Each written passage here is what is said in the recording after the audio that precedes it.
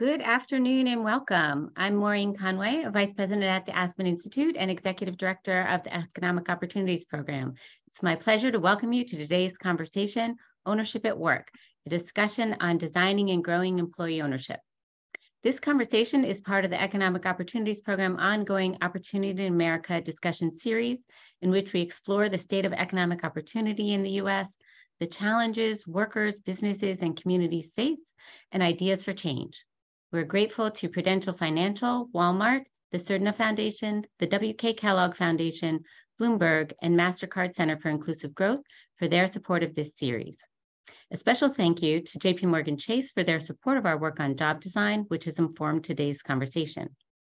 Today's discussion is the third and final event in a three-part series, The Job Quality Choice, Opportunities and Challenges in Job Design. In this series of conversations, we've been challenging the notion that low-quality jobs are inevitable.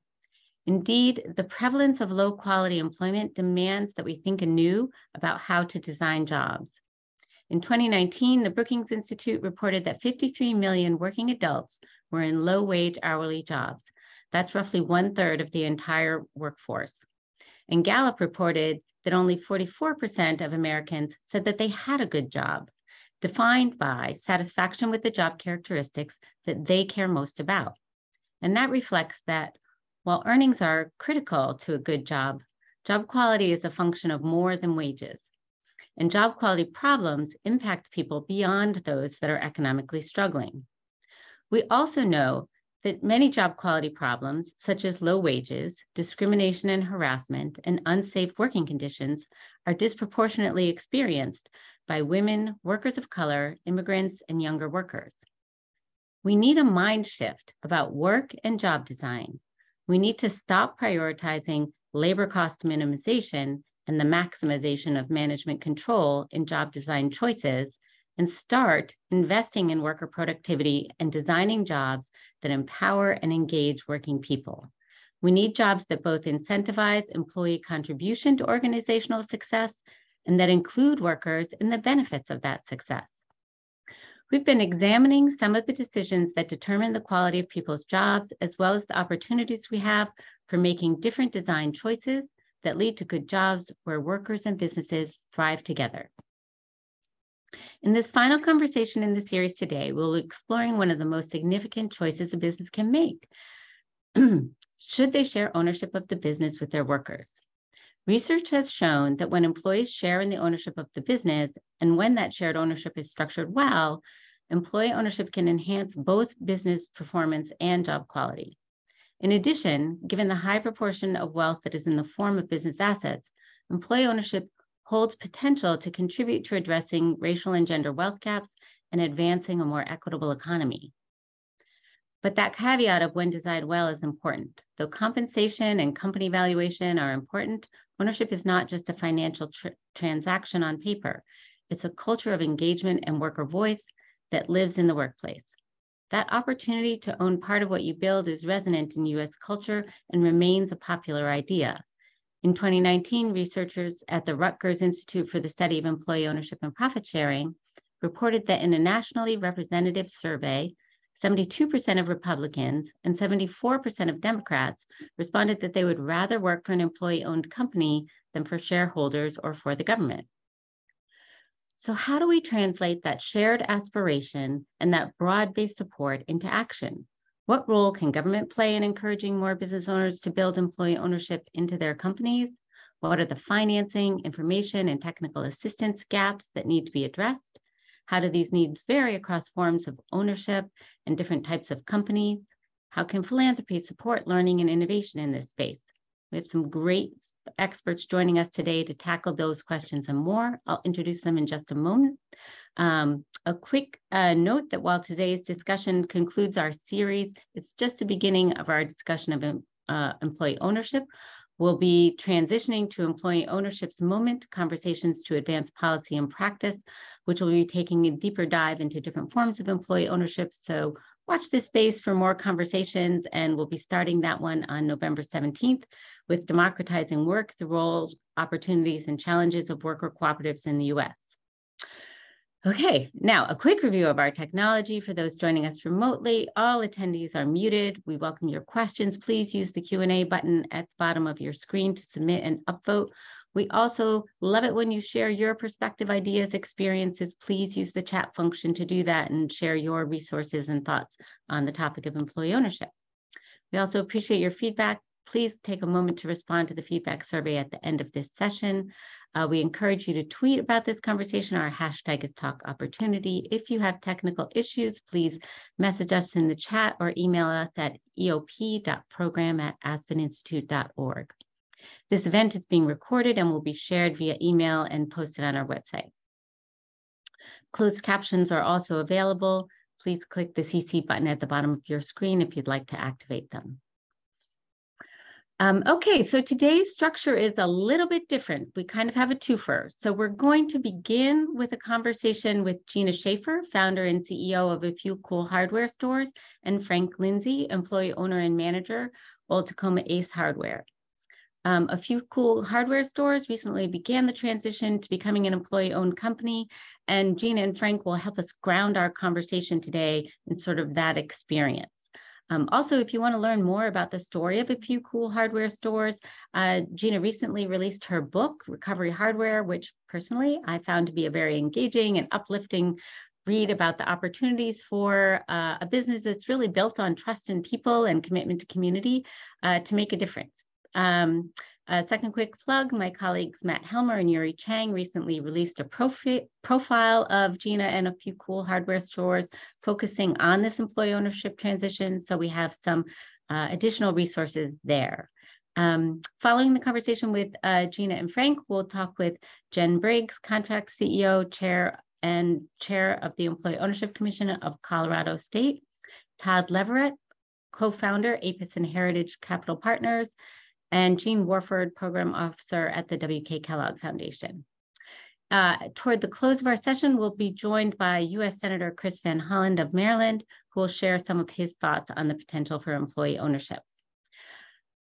We have bios of all of these people on our website. They're amazing. You should check it out. But I'm not going to say more about them now, because now it is my great pleasure to welcome Alana Samuels, who will be moderating today's discussion. Alana is senior economics correspondent at Time Magazine, where she writes about topics including work, housing, consumer spending, and the supply chain. She was previously a staff writer at The Atlantic and correspondent in both New York and Los Angeles for the LA Times. Alana, thank you so much for being here, and let me turn it over to you. Thanks, Maureen, and thanks to all the panelists for being here. I'm really excited to have this discussion today. As someone who writes about economics in work in particular, it can be really depressing sometimes. With an economy focused on efficiency and productivity, you hear a lot about jobs getting worse. And, I first started writing about this in the aftermath of the Great Recession, and all these people were saying to me, these jobs aren't what they used to be. And I think since then it's just gone downhill, but there are also some examples of where that's not the case. And I think a lot of times employee-owned businesses are a great exception. I wrote 2 stories. I'm just going to put them in the chat. They were a long time ago, but one of the kind of most fun stories I ever did was I went to King Arthur Flour, which, as people may or may not know, is an employee-owned business.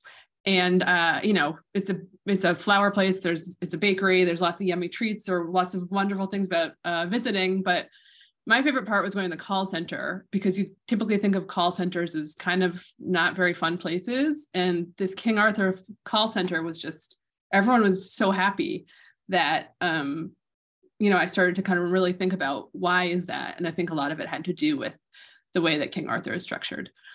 Obviously there are challenges too. From the time I wrote these articles, a lot of the places that were employee owned are no longer, or they went out of business. So I'm excited to talk about kind of the promises and perils as well. But I am excited to just launch into this first discussion with Gina and Frank. So Gina, let's start with you. I know your company is called A Few Cool Hardware Stores, but I think you have more than a few now. Tell me a little bit about your business and why you kind of started thinking about employee ownership. Sure. I also want to say that we chose a few cool when we had three, and then it stuck. It became one of those nicknames that we couldn't get rid of. And so we realized that our math is bad.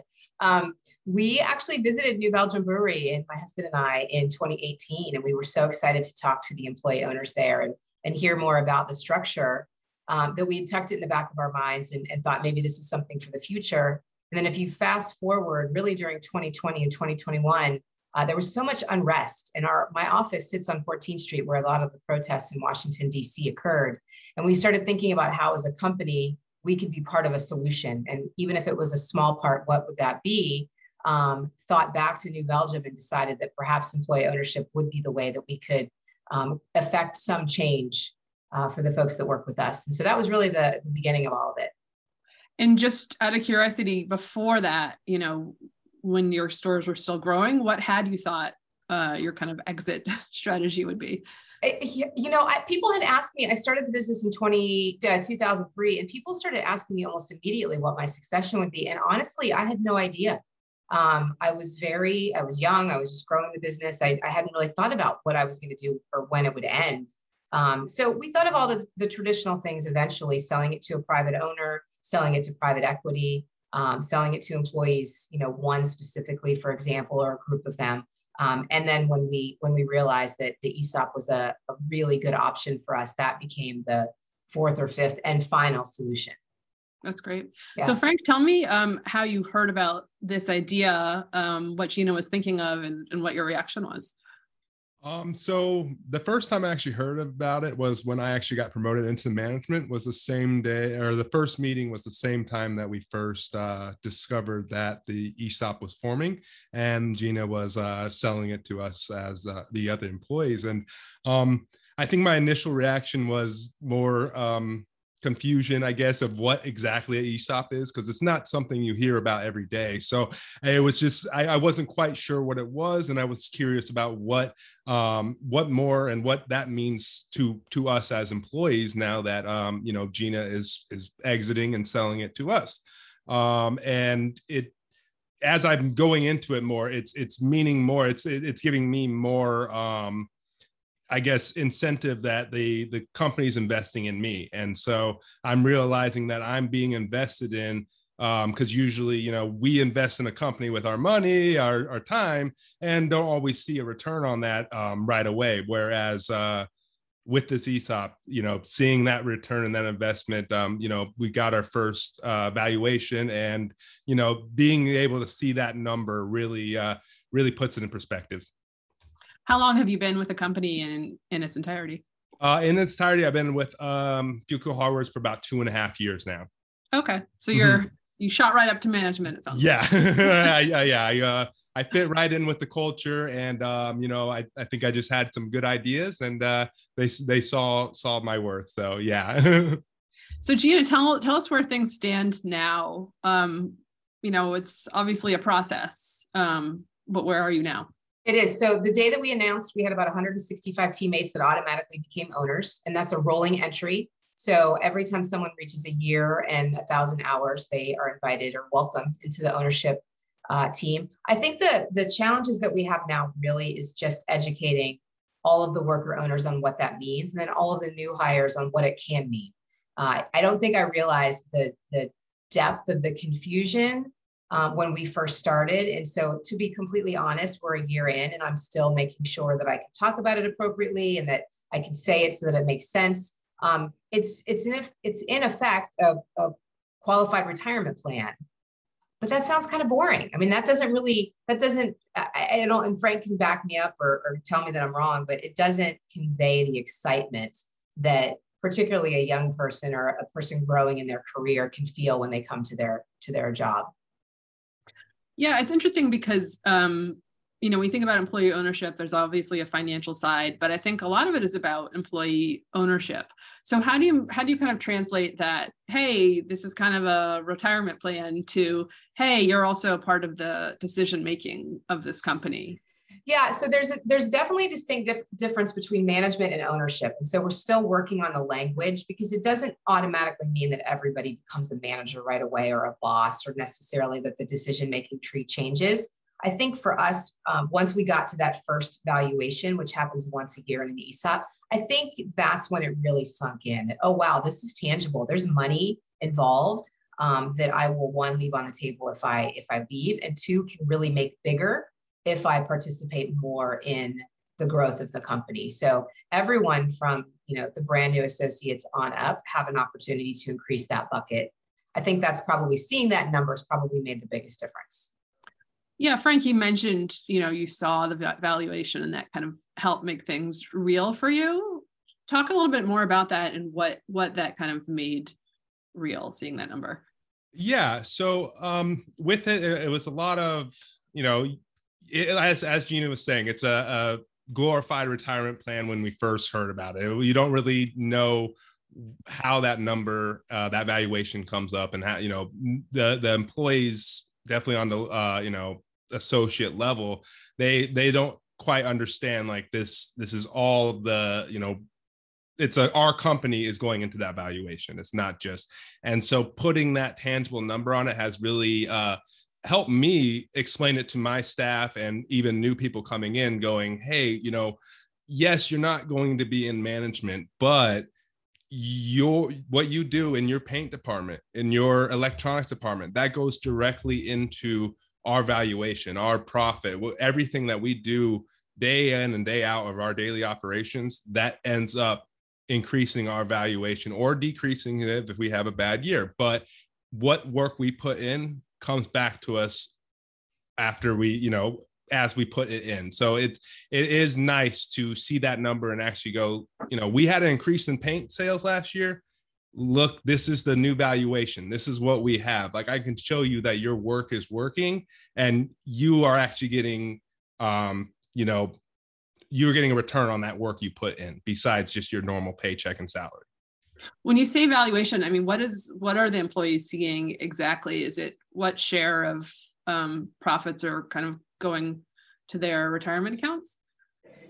So it's a little hard to complicated to explain, but there's basically, like, when we created the ESOP, we allocated a number of shares to that ESOP, and then the valuation, the profit from the company, is proportionally assigned to each of those shares, which is then, I'm probably screwing this up, and somebody on the call could probably explain it better than me, then proportionally allocated to the worker owners based on how much they make.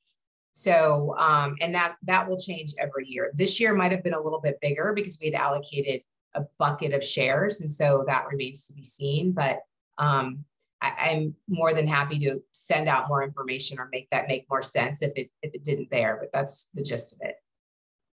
So, Frank, if the idea is kind of the better we do, the better you do at your job, kind of the more we all benefit, do you think that has changed, coworkers' attitudes, or the people who report to you, their attitudes, or kind of how they think about work? Or is it still, so far away from a lot of people that it's kind of hard to really picture it, I guess? I think my approach with it, because I kind of like to already run the store with more of a mindset of, you have responsibility and accountability of your position. So I want them to make those decisions, like to think a little bit outside the box and not just have me tell you how to do it. And I think that a good example is one of my paint coordinator. He before he was really great at his job, but he wasn't thinking outside of his department. When it came to us becoming owners, he started thinking about how can we improve the rest of the store, because he now realizes that that's coming back to him. And so he comes to me and says, hey, I know I don't work in the lawn and garden section, but I've noticed this. Can we do this? So getting people to kind of think a little bit outside the box and bring it to us, so that way we can, help them out and actually listen to them. I think that is a big thing with this employee ownership, is we're all owners together. So we're all going to listen to each other in a way to try to make our company better together. Yeah, that's a really great example. Well, Gina, it's probably hard to tell because of the pandemic and just the economy right now, but you do have all these studies that suggest that employee-owned businesses do a little better than non-employee-owned. Have you seen any kind of impact on the bottom line or I guess, just tangible results from employees like Frank was talking about? Yeah, I think it's probably too soon to say whether or not they're going to be lasting changes, but we did have an increase in the first year, which was really exciting for that first valuation. We traditionally have a much lower turnover than average retail locations. And I think that that's probably been pretty consistent over the last year as well. So I think, again, 1 year, it's not really fair for me to say that everything's been great because it's 1 year. But I think that we are going to follow in the path of seeing the improvements because we've made the change. Yeah. Well, so Gina, looking back, if you're talking to other business owners who are thinking of making a similar change, are there things you wish you had done differently, or things that you think everyone really needs to know if they're gonna do this? About forming an ESOP, you mean? Yeah. So, one, it's not cheap and it takes a while. So it's really good to ask a lot of questions in advance. Employees don't put any money in. That's usually that's a misperception. Everyone thinks that if you're selling it to your team, that they're writing you a check. That is not the case at all. So I would say we had all of our financials locked down. My husband is very good. He's our CFO, very good about making sure that everything is done to the letter. And you want to make sure that that's the case. If you're going to form a ESOP, find a great consulting partner and trustee. There's a whole team that you put together that includes attorneys and those folks. And then recognize the fact that there are costs involved. And then the emotional piece is probably the piece that I knew to ask. I knew that it was probably going to be a challenge, but I wish that I had known more in advance, perhaps how to present what it is, the pros and cons, thinking about what some of the negative feedback might be. But I would recommend that anybody in a succession planning process consider forming an ESOP. Frank, what about you? Anything you wish you had known at the beginning, or ways that you found have been successful to kind of, if other companies are thinking about doing this, how to present it to your employees?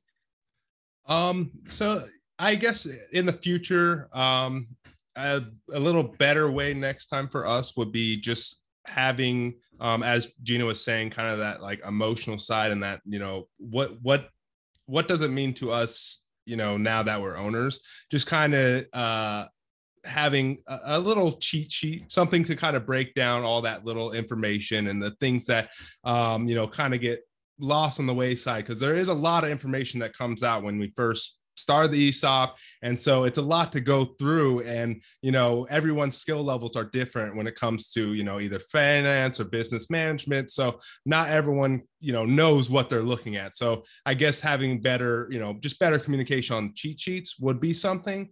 But as far as I think people should move towards the direction of ESOPs.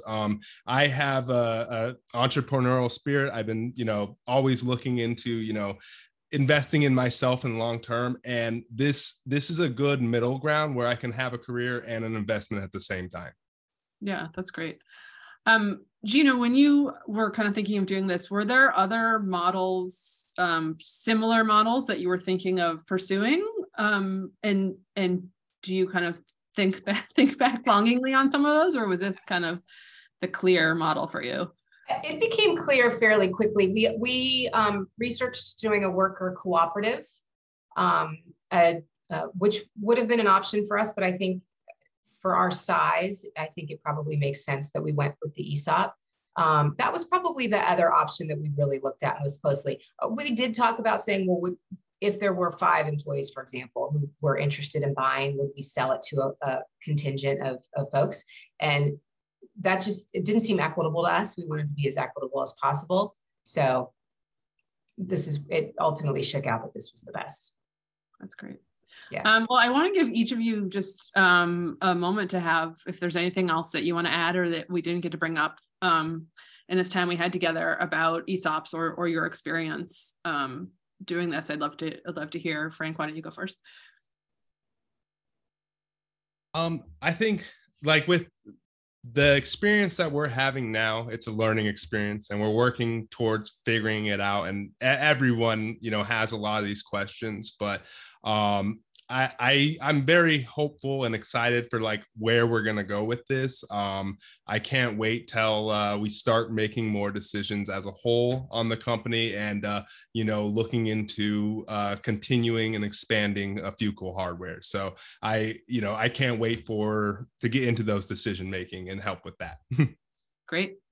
And one other thing I wanted to ask you, do you think consumer or your customers know and understand, and does that change anything for them? Yes, I do. So Tacoma Park is a very nice area. I don't know if you are familiar with in DC, but our neighborhood is really close, and they're actually really happy. We have a co-op around the corner, so they like these type of businesses, and they were very happy for us when they saw that we became employee owners. I have customers that one reason or the other from before they stopped shopping at us, but they saw we were employee owned and they came into the store again, and I was able to convince them to stay with us because like I was telling them, hey, everything's different now. Like, we're the same company, but we have a bunch of new owners, and we're gonna make this better for you. That's great. Yeah, Gina, anything else you want to add? Maybe words of advice for other people considering this, or just kind of reflections before we have to move on to the next panel? Yeah, I mean, I think my words of advice are, if somebody wants to talk about the challenges or the excitement, to call me. I'm more than happy to talk about it. But thinking about the nuances and what kind of the path that I've gone through. We are talking about a lot of hourly wage employees. So my average of the 160, my average teammate, who is now my co-owner, is an hourly wage employee. Those issues, the issues that go along with that, are not solved by creating the ESOP. Meaning, if we can't, as a system or a country, figure out how to continue to raise those wages, or we try it, we have a bit of an up and out, like learn a lot so you can go on to a higher paid job somewhere else if we don't have one for you. If we can't figure out those things, just layering on an ESOP is not the solution. That's not gonna solve those problems for us. So I think for me, it's sharpening my pencil and figuring out how we continue to chip away at both, raising wages, better work environment, more opportunities for our team. And then layered on is this, oh, by the way, I'm also an owner in this business, or I have to leave and go where I can get all of those things so that my daily needs are met. So I knew that, but now that we've formed the ESOP, I can really move into thinking about that a little more professionally. Yeah. Well, don't sell yourself short. It's not everything, but it's certainly I think a big tool that businesses can use should they have that option. Thank you. Well, Gina Schaefer and Frank Lindsay, thank you so much for talking about your experience. I really appreciate it.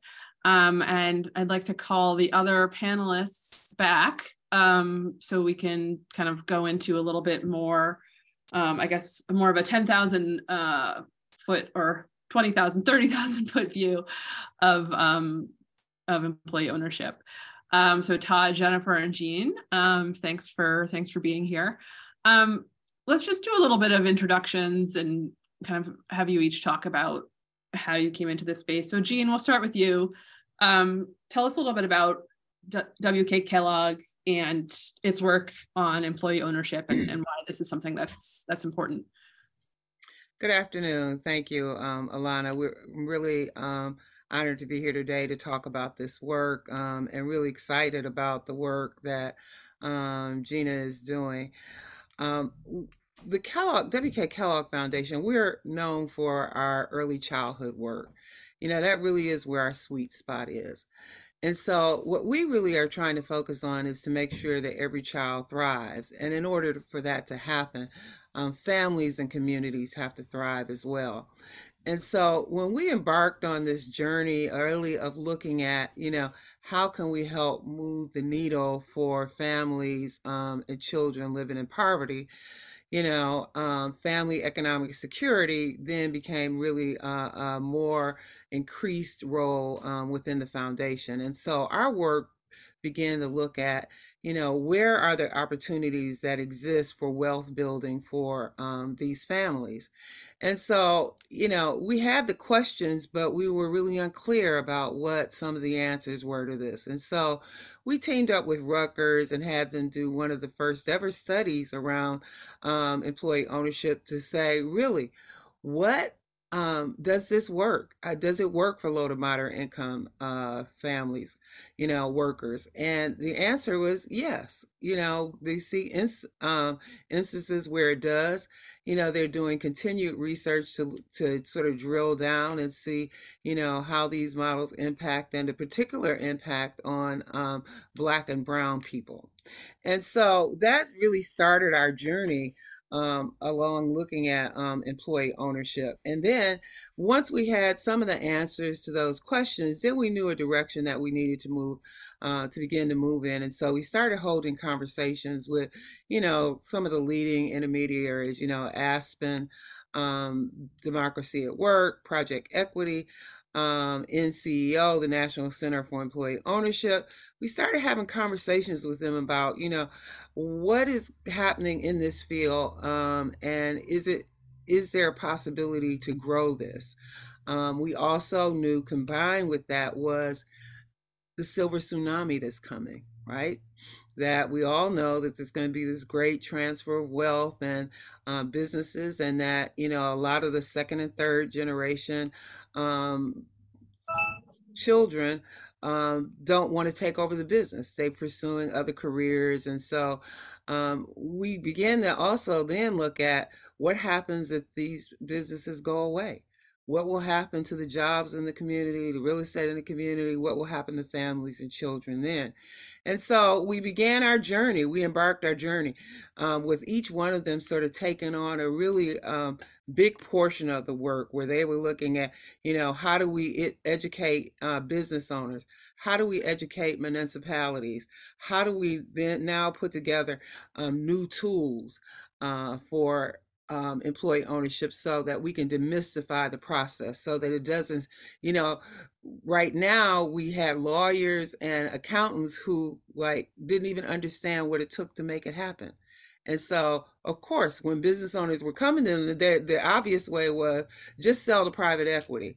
That, you get your money, you'll be out, but what we know is that sometimes when that happens, we don't get the results that we believe should be intended for the well-being of communities. And so we were like, well, then what we need to do also is we need to put together something for lawyers and accountants. Let's demystify it for them.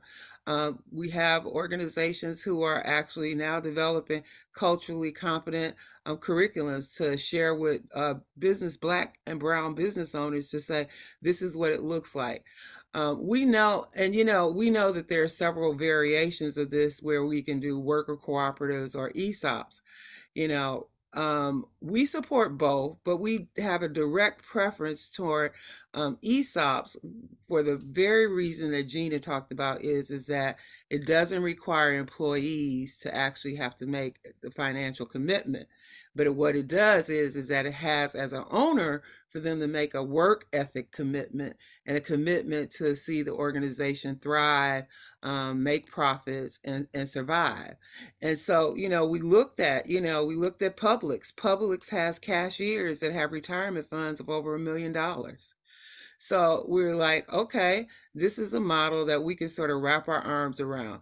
And, one of the things that we know that we're battling as we try and help these families feel, build their own family and generational wealth is that today, 56% of Americans, over half of Americans, don't have $1,000 to meet an emergency need. And if anybody listening knows, everything today, when it breaks down, when it stops working, it starts at $500. It's $500, right? It doesn't matter what it is, whether it's the car, whether it's the furnace, whether it's the air conditioner, when it's 100 degrees outside and it's not working.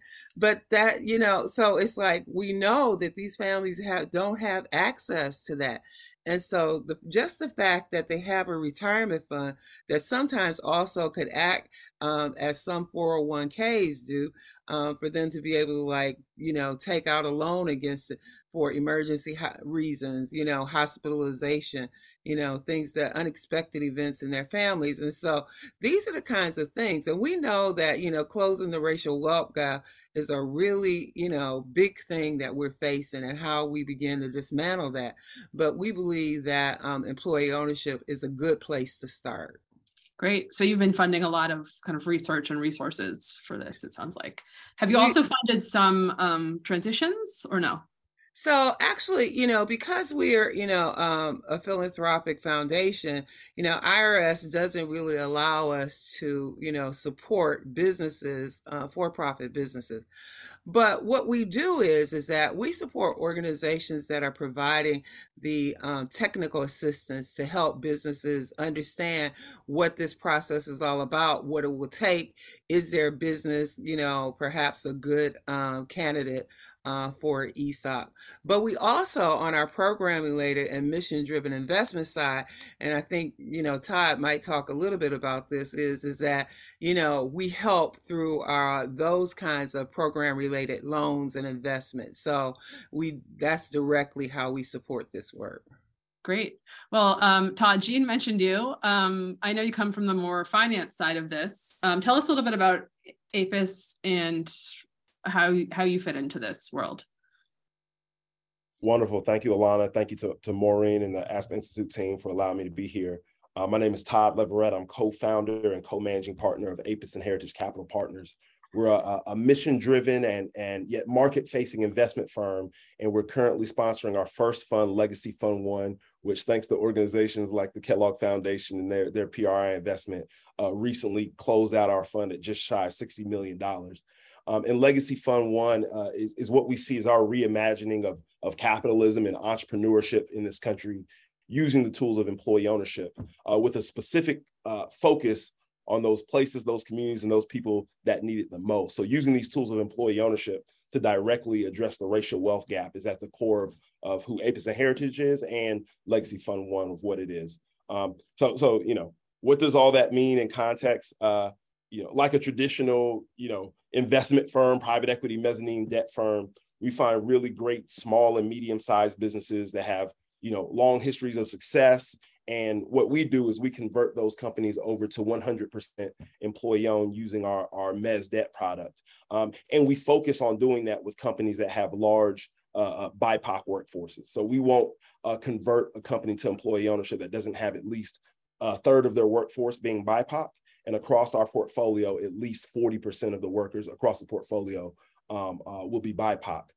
To date, we've made 2 investments, a landscaping firm in El Paso, Texas, and a wet utility company in Denver, Colorado, representing 200 workers and about 200 families. And to date, about 80% of the workers across our portfolio are BIPOC. So we had those floors, but what we're seeing and what we anticipate is that the vast majority of workers in our portfolio will be BIPOC. So, what are we doing? We're allowing these workers, as Gina was referring to, as you were referring to, as Jean was referring to, the opportunity to build wealth, an opportunity to have a retirement and escape generational poverty by leaving their families every day, working hard, and contributing to the growth and success of the companies that they work for, which we think is just how it should be. The other side of the story, like I said, we're market facing, in that we believe that the returns that we can have on our investments can be competitive with other mezzanine debt products in the open market. And we really believe in the business case for employee ownership as well, which you mentioned through some of the statistics that show that employee-owned firms grow faster.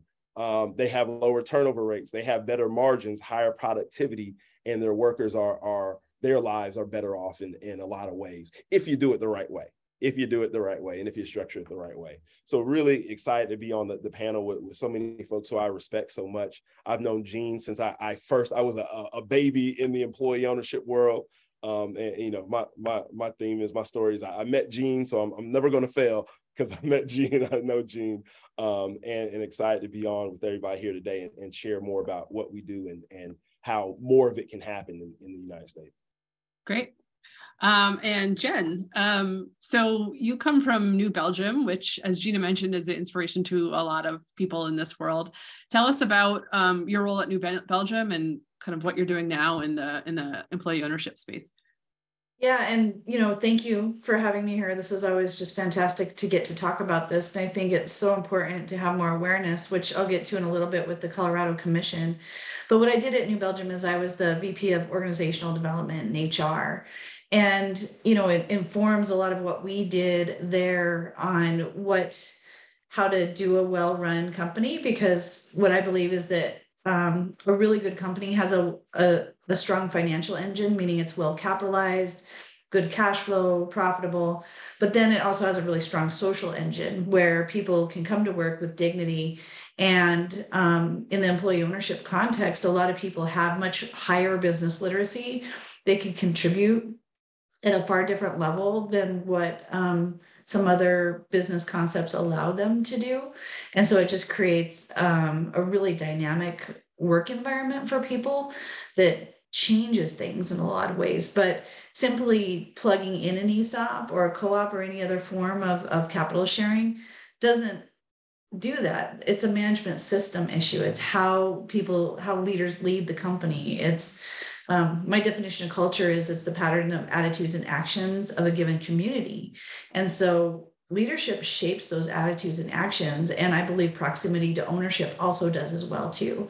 So when we have abstract ownership, it's really hard to make that kind of visceral connection. But when we have strong proximity to ownership, which employee ownership is probably the most proximate that we can get, it's really powerful. And so a lot of people probably know that New Belgium sold. So they sold to a international company. And I think what was interesting to me is there was a lot of criticism around that sale. And I've seen some of that also with Cliff Bar recently. But I think it brings to our attention the difference between labor income and capital income. And getting more people access to capital income is really what this is talking about. And I think Gina said it so articulately earlier, is labor income is one problem. Capital income is another problem. And they're both really important and they're different. So hopefully a lot of ESOPs, and some of the research shows this, that ESOPs are they're working on solving both of them. They tend to pay a little bit higher. One of the tools I love that Aspen Institute has is that cost of turnover calculator. Is, companies that don't invest in their workforces experience a lot of turnover, and that's really expensive. You're just watching really talented people and a lot of knowledge walk out the door. And so having these management systems in place is incredibly important. So it's informed a lot of the way I think about business and the work that we do now, going forward. And you said, so now, just so people know, you're with the state of Colorado, working on kind of. Yeah, so I also work for the Beister Institute and supporting ESOP companies, but I think what we're doing now in the context that I'm really excited about is in 2019, Governor Polis formed the Commission for Employee Ownership. It sits in the state under the Office of Economic Development and International Trade. And I think that's really important, is in the state of Colorado, we see it as one tool for more economic vitality. And so that's really important. And the way it's structured is it's also sits as almost a peer to the state SBA. And so the way the state has a lot of things organized is there's a lot of interaction and influence between them. So they're not stuck in these different silos. So that's really important. So in 2019, Governor Polis formed the Employee Ownership Commission. I'm the second chair of the Colorado Commission. So that's exciting. And what we've done is formed the Colorado Office for Employee Ownership. So the state of Colorado has a staffed office with people who focus on employee ownership. We have programming. And so I'm just making sure that I want to put this in the chat so people can see it. But for companies to come learn with each other, peer groups and things like that. But I think probably more, hopefully impactfully, is creating a durable system for employee ownership in the state of Colorado. So we have a Colorado Employee Ownership Grant that's offered through the state of Colorado that can help companies offset some of the expenses. And then there's also a tax credit that can offer up to $25,000 up to $100,000 to help companies transition to either cooperative or ESOP. And Gina mentioned this earlier, but it can be quite expensive to become an ESOP in particular. And even for a co-op, you have a lot of expenses. And so helping companies get through that hurdle to get to that. And of course, there's ongoing costs to support these companies and to make sure they're running well. But that hurdle of that transaction hurdle, I think, has grown quite a bit over the 10 years. And so the state of Colorado has invested to help people get through that. So I think it's really exciting what we're doing. And then recently we just released the ownership readiness report. So the state of Colorado partnered with the Exit Planning Institute, and it really brought forward how little business owners are planning for their transition. And so one of the stats that's in the report is it's almost 80% of companies are planning for an internal transition, but that's to family or an existing partner. And so they're not really, employee ownership of any form isn't really on the menu. And that's something that we really want to get, is connect with attorneys, accountants, professional service providers, so that when somebody starts contemplating their exit, they are getting advice and this is on the menu. And maybe employee ownership isn't right for that company, but it should at least be part of the discussion. And, you know, sometimes we should say no, but sometimes we should say yes, but we can't even have the conversation. Well, that's one thing I think is very interesting, is that a lot of people don't know about this, and there are a lot of different formats and forms. So Todd, you said when done right, this can work well. I want to ask you, and Jen and Jean, you can weigh in as well, but what are the models that you think about when you think this can be done right? Obviously, it differs between different companies, but are there certain models that, you know, you've seen have really good results with employee ownership? Yeah, and I'll break that when done right down into two pieces, and I'll be brief. One, when done right, no matter what kind of form, legal structure or structure of employee ownership means, when you are engaging the workers as people, when you're engaging the workers as owners, when you're getting their input, when you're really treating workers like worker owners, or worker owners are empowered to be worker owners, is how it's done right. And we talk about the benefits, the business benefits, let alone the social benefits of doing that. That's whatever form you're doing that. You know, in the ESOP world, we always say an ESOP structure without ownership culture is you really just get another cool retirement plan. It's like a 401k. Oh, you got a secondary retirement plan. It's when you invest in that culture is when it makes a difference. So that's kind of the first when done the right way. The second when done the right way kind of goes, I think, to what you're leading to, some of the different forms of employee ownership. And so there's a broad world of it, but at risk of oversimplification, I'll briefly say, you know, you can think about it in terms of cooperatives being, you know, one of the first, probably the oldest form of employee ownership. And cooperatives are really, you know, value-driven businesses that at their core are serving the needs, or a specific need or a broad set of needs for their workers and the community. So really it's about, you know, the cooperative is about who the company exists for, and that's typically the workers in the community. And so usually, you know, workers are voting on a one worker, one vote basis on decisions in the business, not necessarily all decisions, but, you know, kind of can vary. And then, you know, workers are able to participate in the success or failure of the business. That's the co-op model. And usually you'll see that in smaller sort of businesses, right? And I think Gina referred to, they looked at and said, you know, for the size of business, ESOP made a little bit more sense. On the one thing I'll say is that the core of the cooperative model are the DNA, or the 7 Rochdale principles. I'm not going to go into them, but if you've never read them before, go read them and imagine a world where every business, and not just business, but society kind of operate off these principles. It's really interesting.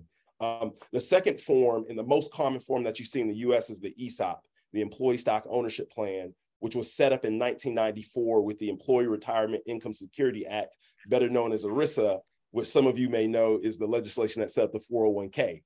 So employee ownership using ESOPs in this country is the same age, is as old as the 401k, but, you know, a lot lesser known. We always say it's the lesser well-known, lesser cool cousin of the 401k. And ESOPs are really a legal and a tax structure that enable, you know, third-party outside financing of employee ownership. So you don't need to utilize, you know, worker capital to create the ownership structure, and provide some of the most tremendous tax benefits to employee-owned companies, to companies that you've ever seen out there, that really give employee-owned businesses a market advantage over their peers that aren't employee-owned, because you got to engage employees and get these really cool tax benefits. And then finally, you have the EOTs, which are the most common form in the UK, and that stands for employee ownership trusts, and they're now becoming more common in the US. And essentially what it enables to do is a founder to set a perpetual, forever purpose to a company, whether that's the purpose of this company is to always serve the workers and provide them with income, or to always take care of the environment. An owner can set that in place, and even when the owner is gone, that company will exist with that purpose. And you have organizations like a Common Trust with Zoe Schlag and Derek Razzo, who are trying to scale that and create an investment model around that in the US. So like Patagonia recently became an EOT, and there's a lot of conversation around that. But that's kind of the world. And there's more, but that's the general world of employee ownership. Well, I'm glad you brought up Patagonia, because I had the opportunity to visit them a few years ago. And even before this, that you could tell the culture there was just this kind of employees really have a voice. But, I think you mentioned kind of in making sure the culture is there, the employee ownership culture is there. But I think, as Gina mentioned, when you're just kind of talking about, oh, this is a cool retirement benefit, it's really hard to build that culture if it's not already there. Jen, maybe you can talk a little bit about your experience at New Belgium, and if there are ways that you found building this culture around employee ownership really worked. Yeah, I think, first and foremost, something I've added in all the time is it really does have to have a good sense of trust, because one of the things I think the most successful employee ownership cultures have, regardless of what they are, if it's some kind of shared equity, co-op, ESOP, is people have to be able to trust each other and have that place of dignity, because the minute that happens, you can't have tension.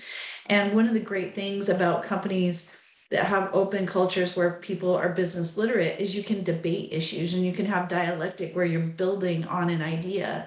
And to be able to have those conversations mean that people have to argue. You have to have a very responsibility-centric culture where you're taking on this idea, or you're taking on this challenge or this problem, and you're able to figure it out in a different way. So it's not the C-suite or some strategist rolling something down to people. It's people saying, we have a business problem. There's an idea, or there's an entrepreneurial something that we could do, and we're going to chew on this and we're going to figure it out. And you have to be able to disagree with each other. So I think sometimes when we talk about culture, people think about parties and perks and all this kind of fun stuff. And in the New Belgium context, everybody would be like, oh, you got a trip to Belgium and you got a bike. And those things were all true. And it was about being able to disagree with each other that I think really made it special.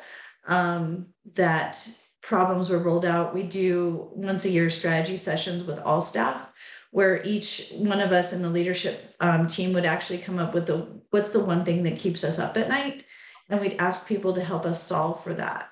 What are these things that, if you've been in that leadership position, a lot of times you don't sleep because you're just trying to solve these problems, and when you can bring them into that. So it's that dynamic blend of rights and responsibilities is you keep those in balance and you grow them and nurture them and build knowledge. And so people can be in the seat of a stockholder, if you will, although it is in a trust, it's a beneficial shareholder, but they can wear that hat, which is sometimes different than your employee hat. And sometimes you might advocate for things that actually you wouldn't advocate for an employee, but you might as a shareholder. And it's fun to put those at tension and to solve for it.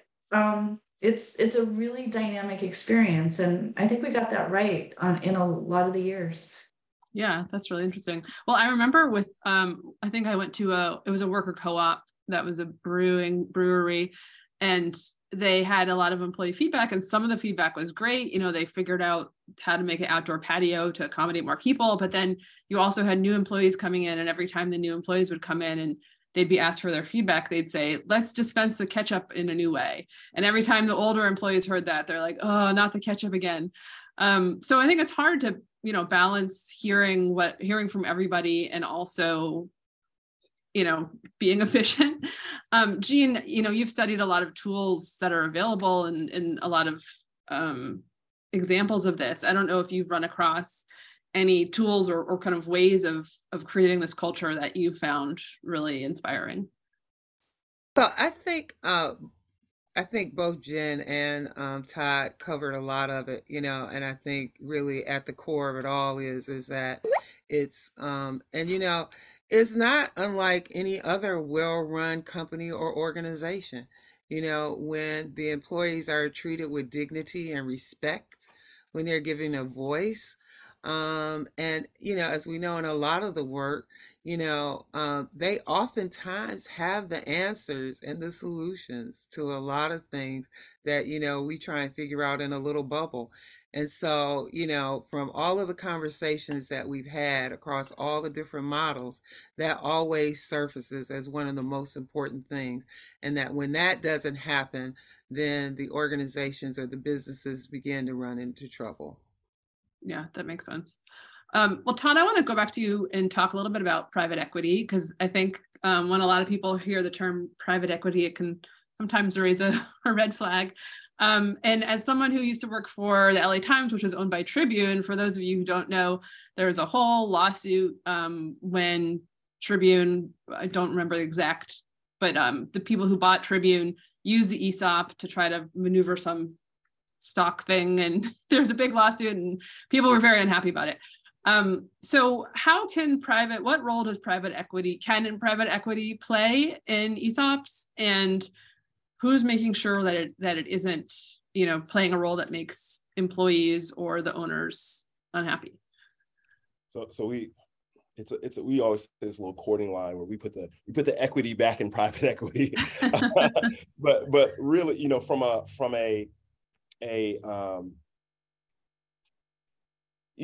just like a lot of things, the question of who gets the benefit is really at the core. So whether we're talking about publicly traded companies, whether we're talking about private equity, it's a question of who's creating the value every day and who's able to see that value every day. And we talk about all the time, entrepreneurship in its purest form, so to speak, is supposed to be about risk and reward, right? You're sharing the risk, you're sharing the reward. And what we talked about for a long time is that workers have always shared in all of the risk. All of the downside falls on workers' backs as it does with the owners. And I think the pandemic has just made that more clear than ever. But that upside is oftentimes not there. And so when we talk about traditional private, from a operating structure, we do what private equity is supposed to do. You find really good, high quality businesses. You go in, you work with those small businesses, help them grow, what they're supposed to do, help them be sustainable, help them build strong balance sheets, and help create stronger businesses. And the question is, once you've created that stronger business and you've created that difference between where it was and where it is now, who gets to capture that? Who created that and who did that? It's our belief that when we go in the firms, it's the workers, it's the managers, it's the leadership, because there's still structure in these firms that are the ones who've done that. And that if you reward them properly, what they deserve, they will continue to do that. So, the term extractive in the world of financing comes out of a lot. So a lot of times when we're looking at our product, it's typically a private equity mezzanine debt product. Is it extractive? And we believe that when you're looking at a company that's been creating value for 30, 40 years, and that has made it through ups and downs and has resilience, we're not going to fool ourselves into believing that the 5 years we're with the firm, we created we turned it around. The company had already turned itself around 10 times and is surviving. And I think the real question is, look at what's the return profile? How much is coming out of the company and going to folks who aren't associated with the company, or going to the folks who contributed the capital, and how much is going to the folks who are on the ground. So at its core, I don't think it's inherently bad, but that's where you have to dig in and kind of look under the sheets and see where's the value going and who's not getting it and who's getting it. Yeah, it's interesting because, sorry, go ahead. Oh, no, I was going to say, he says it's not inherently bad. So, I think we still deciding that, right? Because one of the things that we really don't understand about it is that it's not really a true form of employee ownership when we have private equity involved. And that, one of the things is that private equity does what it was designed to do, right? To use other people's money to make profits for their investors. And so when that happens, regardless of the business structure, I think that sometimes there is some collateral damage that happens. And so that's the part that, as we begin to see these partnerships happen, we don't know how to really sort of like adjust for that, right? Because that's not really the desired outcome that we want to have. Yeah, I think maybe in the kind of process of making a company or helping a company kind of get on its feet or be where it needs to be, there may be some drawbacks or cuts that have to happen or changes that have to happen that maybe at the end of the day will benefit the people who are still around, but maybe not the people who aren't there anymore, obviously. And yeah, I don't know. You look like you have a response to that. No, and I'll say that, and that goes to in exactly what Jean is saying. When you have the recognizing that there are so many stakeholders to a business, right? Not just the workers, not just the owners, but the community around it. And somebody asked us an amazing question the other day. It's like, you're teaching workers to think like owners, but what if you teach workers to think like bad owners, right? And now they're making decisions that are not benefiting the community around them. They're causing environmental harm. They're causing environmental damage. And nobody had ever put it to us that way. You kind of assume you get this democratic system in these companies with these workers, and they're going to be better. And what we think the answer is that you're more likely to get better community outcomes when the owners of the business ultimately are also the folks who work there. But you're right. There's no guarantee that worker owners will always do the right thing, but you try to help guide them in that process. And then I'll say with our investment strategy, it's not a model of, and you're right, a traditional private equity come in and start, cutting heads, rifts as they call them, reduction in forces. And kind of our core model is not to go in and lay people off. That's not creating value. That's not really creating value, just laying folks off. But how can we really help that team grow and help those companies grow? So our first company, when we came in, they had about 114 people. And 6 months later, 7 months later, they're at 155. And that's what employee ownership done right can do. And Jean, you're right, referring to what it looks like when it's not doing right is the other side. Yeah. Well, if we're thinking about ESOPs in particular, I can see how there can be some skepticism. I think as Frank maybe said, it's a kind of shiny retirement plan. And I think a lot of time when you say retirement plan, people kind of shrug. But, I think on the other hand, it is a way for employees to get involved. But Jen, I'm wondering if you could just talk about when you were at New Belgium, were there drawbacks to the ESOP model that you saw? And do you think there are other models that would have worked better for New Belgium, or do you think ESOP was kind of the right fit? For us at that time, ESOP was a right fit for the things that we were doing. And, the challenge, and I think Todd's alluding to this too, is no matter what your capital structure is, you still have values and you still have a business plan, you still have a strategy. And so, making sure that, if your marketplace is starting to plateau, that people need to be aware of that, because that can really change like how you perceive debt. This doesn't solve for more macroeconomic issues like consolidation in the industry, and that's happening in the brewing industry, of where there's issues with distribution tiers and access to materials. And so there's still a whole host of small business macroeconomic issues that exist outside of this, that I think for us as advocates, we also need to advocate for that. One of the things for New Belgium, and also one of my co-commissioners on the state of Colorado, Commissioner Carrie Siggins, both of the case studies of the companies that we worked for, we didn't become ESOP in like a flip of a switch. So initially, and this is also for Governor Polis's businesses, they started out as like gain sharing or synthetic equity programs, and then grew into becoming an ESOP. And so I think for certain companies, there's more of a roadmap into becoming more employee owned over time.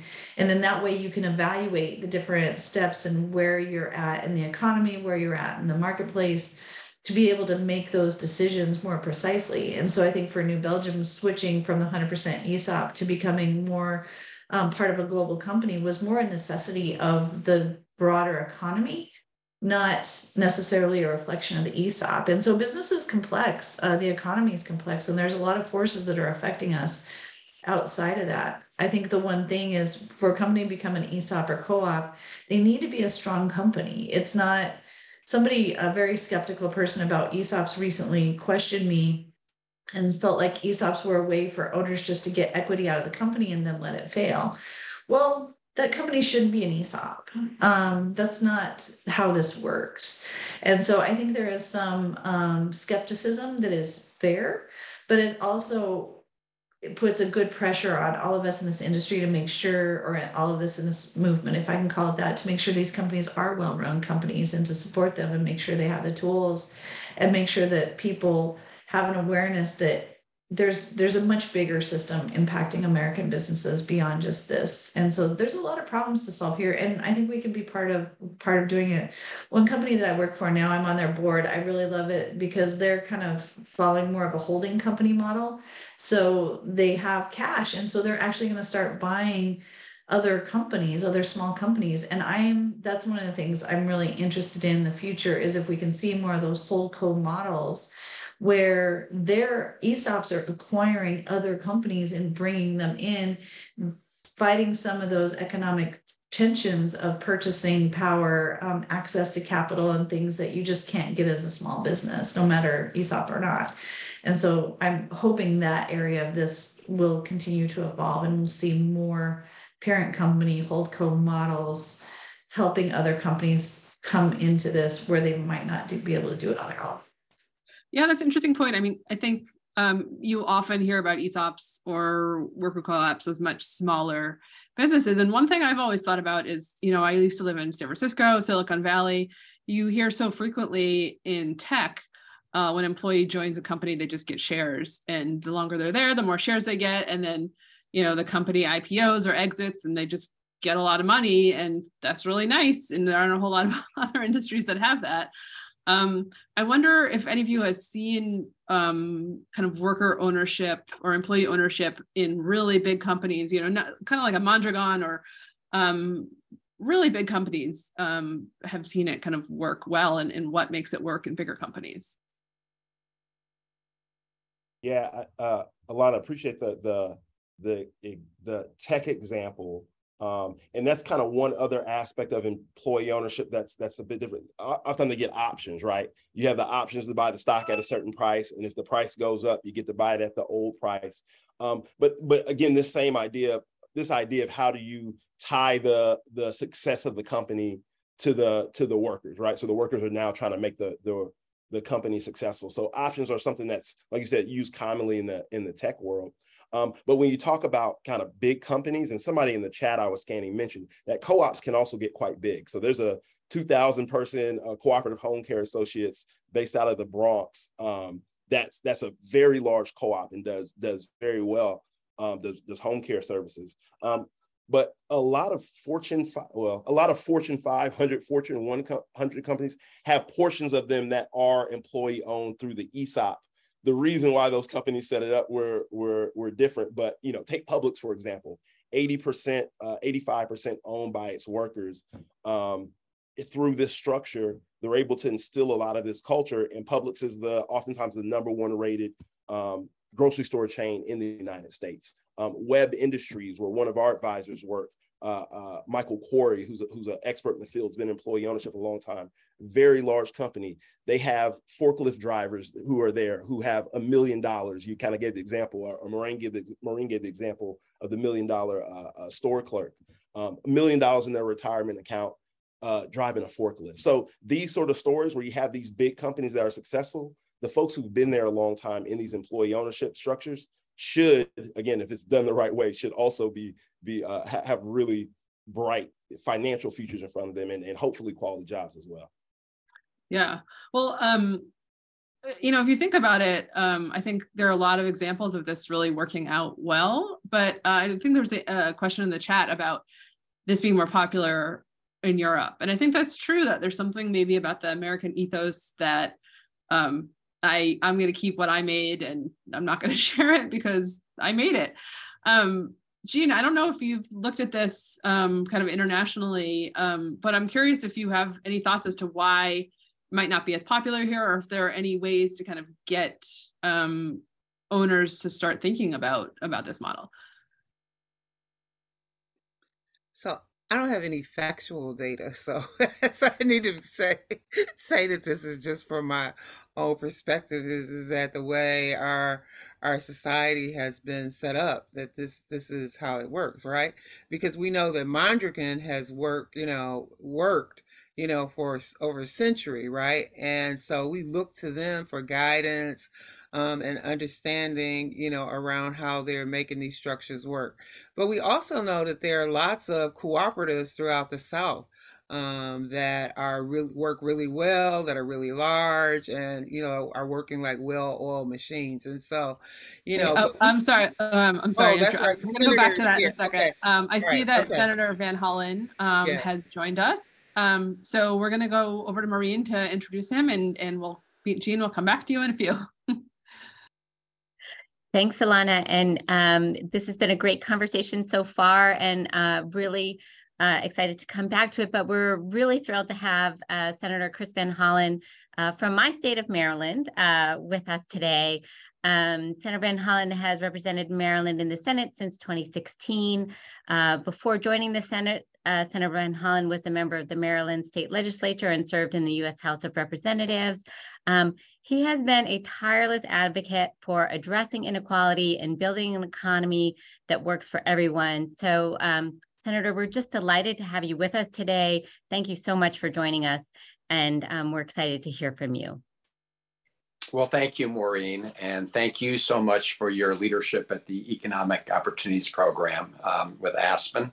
And thank you for taking a break and inviting me to say a few words. And Harry Stein from my team, my staff, has been on board and listening and participating, and he'll continue to do that and provide me feedback. But I want to also thank and give a shout out to Gina Schaefer and Frank Lindsay of A Few Cool Hardware Stores, which has several employee-owned stores in Maryland, where you and I, Maureen, live. So I want to thank them and all the other employee-owned businesses and leaders that are joining us today.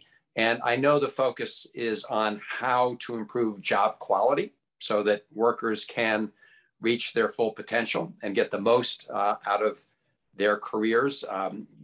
We see survey after survey these days showing, many workers dissatisfied with where they are. We have challenges getting more and more people into the workforce at a time when people are looking for workers. And so it really is essential that we re-examine our models.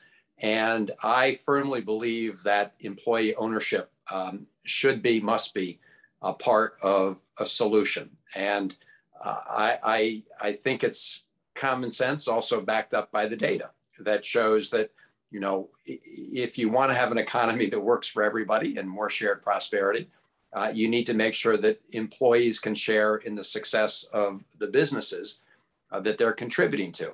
And that, of course, in my view, makes for a better opportunity for the workers, employees, and more successful businesses, certainly over the medium and long run.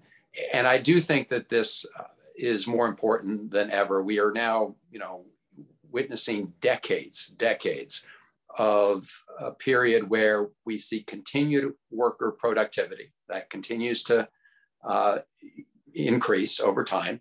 And yet what I call the great separation, where wages have remained relatively flat. So since 1979, and I think many of you, I'm sure, have seen the chart, you see worker productivity increasing by 60% over that period of time, whereas real hourly wages have increased by only about 15%. So all that increased worker productivity is not going primarily to the workers. Yes, it's going to investors and stockholders, and the bottom line, it's going to folks who are already at the very top of the income scale and not being shared more fairly with those who are responsible for those increases in production. So we need to address that, and I do think employee ownership of businesses is a part of it. We now have about 7,000, by our count, 7,000 businesses in the United States that are owned by employees. One of the biggest names in employee ownership is the supermarket chain, Publix, which generates 230,000 jobs and is 80% owned by current and former employees. And so that is a model for how this can be done. And if you look at the national data, employees are benefiting. I mean, again, it's intuitive, but it is important to have the data to back up that intuition.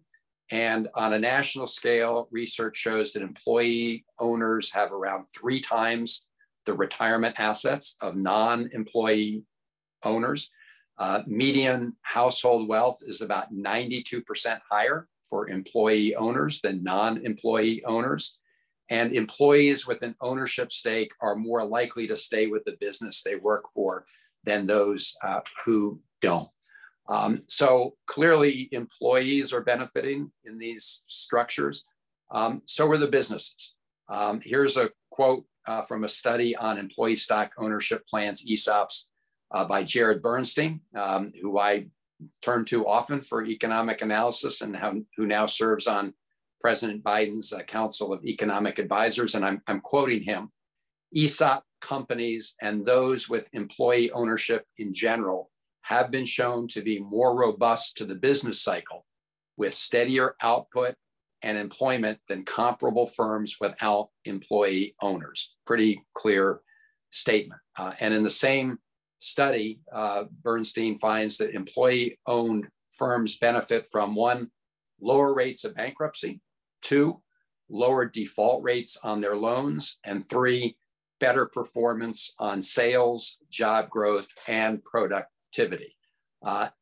His analysis, as we say, is not just on paper. It obviously makes intuitive sense for the reasons I mentioned and which have been underscored, which is when employees own the business, they have an ongoing stake in the outcome, whereas if you have large outside investors who are sometimes focused just on the short-term profit, not the long-term gain, that does not often redound to the benefit of the employees in the long run. So this would be a big win for employees. It's good for business owners, and it's good for our economy in that it will result in more shared prosperity. In my view, that means it's also good and healthy for our democracy. So why aren't there more of these? And hopefully, as you have this discussion today, and I know that you're planning others in the future, and thank you for that. Why aren't there more? Number one, many businesses simply don't know about employee ownership. So conversations like this are really important. Here in Maryland, in fact, close by in Montgomery County where I live, we have a big owner of a car dealership who I know very well. He is working to try to transfer his business to employee ownership. And he has the resources. This is a pretty large car dealership, but he, with all his resources, has been having trouble navigating how to do this. And that brings me to my second point, which is once you get to better awareness, it can be complicated. It can be legally complicated. Employee stock ownership plans, worker-owned cooperatives, and other employee ownership models each come with regulatory, governance, tax, and legal implications that have to be expertly navigated for lasting success. So that's another reason we don't see more right now. And third, starting a new business or transitioning on an existing business, transitioning it to employee ownership does take capital, upfront capital. And often, usually, the employees don't have the ability to put up the upfront capital that's needed. And so that capital needs to come from somewhere else. We are working right now in Congress on trying to address that challenge. I'm working on it, and I'm trying to recruit colleagues on a bipartisan basis so that we close those gaps in awareness, close the gaps in expertise, and close the gaps in the capital that needs to come to the table. And the goal of our legislation would be to support private investment funds that finance the establishment and growth of employee-owned businesses. So in brief, we would leverage public and private funds to help build out an investment ecosystem in which capital gets deployed for the benefit of employees. And our goal is that when a business is up for sale, we hope that employee ownership is always at least considered as an option with investment funds that pitch the opportunity and raise the capital and bring the expertise to make it happen. I do want to stress here, and again, the devil is in the details. We want to make sure that as we put public money into this, we have a structure to ensure that the employees are the end beneficiaries. That is the entire goal. The entire goal is to move to these kinds of systems to make sure that we have more shared prosperity. And that brings with it the other benefits we've mentioned. But we want to make sure that these transactions are structured in that way, and we are building safeguards into our proposal to do that. And I want to thank the folks from Aspen, as well as Todd Leverett and his team from APIS and Heritage who are here today. We've been consulting with them, among others, as we work to structure this legislation. So we're hoping to have something ready to introduce in the coming weeks, months at the latest, and welcome your input in this endeavor, because this is one of those key ways, in my view, to make sure that a rising tide lifts all boats, not just the yachts. And I think that is the fundamental purpose behind this effort. And I, again, thank you for the opportunity to join you, and hope that we can get this movement,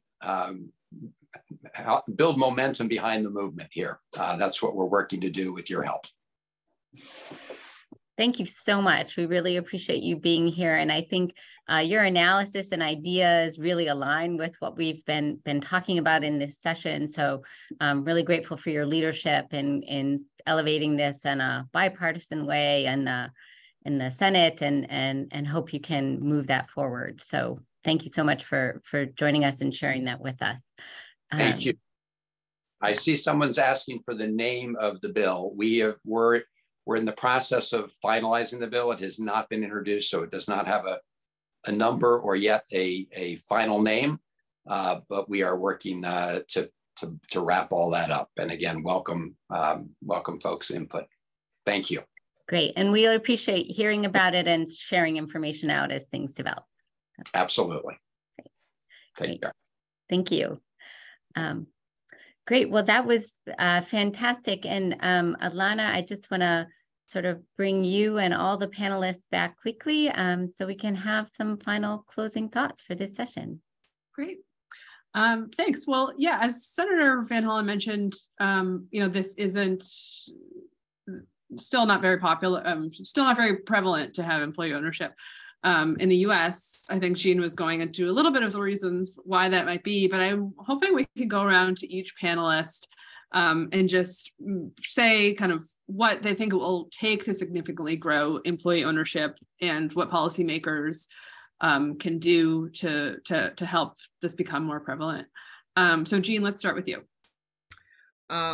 Thank you, Alana. I think that was a great presentation by the senator. I think he covered, the information that some of what I was going to talk about in terms of why that I think that it's not more popular. I think the biggest thing right now is that, we have to have, I think, a couple of levers, particularly, one is we do the education around it, and really helping municipalities understand how this can build and stabilize their own economic development in their states is critical. I think the legislation, but beyond the legislation, what happens is that, we have to get it into regulatory rules, right? That's the real lever. The legislation without, enacting the rules to make it happen still leaves us sort of like at a stalemate, because we have the Main Street Employee Ownership Act, and that passed and was bipartisan, but we're still trying to work on getting that into the regulatory rules. So I think that that's going to be a key part also. And then also, I think, the public-private partnerships are going to be key also in terms of helping to, build capacity for intermediaries like Aspen, Democracy at Work, and then also using funds to help leverage and support, private equity businesses like Todd's that, really have like a mission-driven purpose to really help BIPOC businesses. Great. And employees. And sorry, I forgot to mention this before, but if you're tweeting, please use the hashtag talk opportunity. Jen, I know you've been thinking about this from the perspective of Colorado and kind of what states can do. So maybe you can tackle this question next. Yeah, I think Colorado specifically, I'm so proud of the work that we've done, but it's really how it's organized in the state. Because I think this is, what we were talking about before too, is sometimes we do these programs, but they get siloed in a particular area. They're not fully integrated. So if we really want to create a durable system, we have to create a durable system. So that includes, state legislation, things that we can do to overcome barriers, the integration of these legislation with the Small Business Administration in a very real way. So when people get advising from the SBA, that they're getting the best information that they can have. But I also think the universities and our education systems play a really big role in this. Those of us that went to MBA school, it's very rarely taught about in part of that.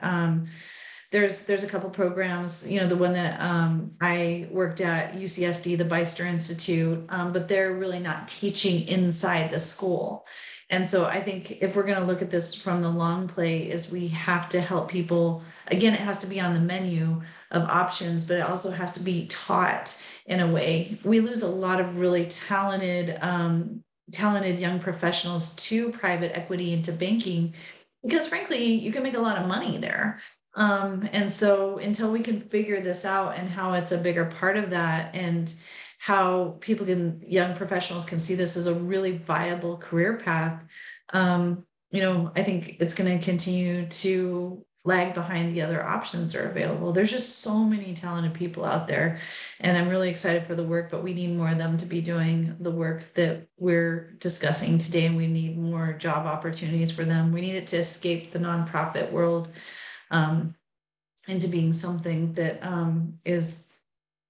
is really tangible and helps people with their own financial success. So I think the university part is one of the keys here. Todd, as someone with I'm assuming who has an MBA or business degree, any ideas about what can make this more popular, or maybe even what drew you as perhaps a kind of financially minded person to it? Well, Jen said it. Is it an option? Is it a pathway? Is it presented to you in a way where it can make sense for you, where you can do the work, but you can also take care of yourself and your family? It's interesting. You see a lot of opportunities like this where students can go and do the impact work, but they may not be able to financially support not getting a normal salary or kind of taking a cut. So you start to see the industry not be as diverse as it could be.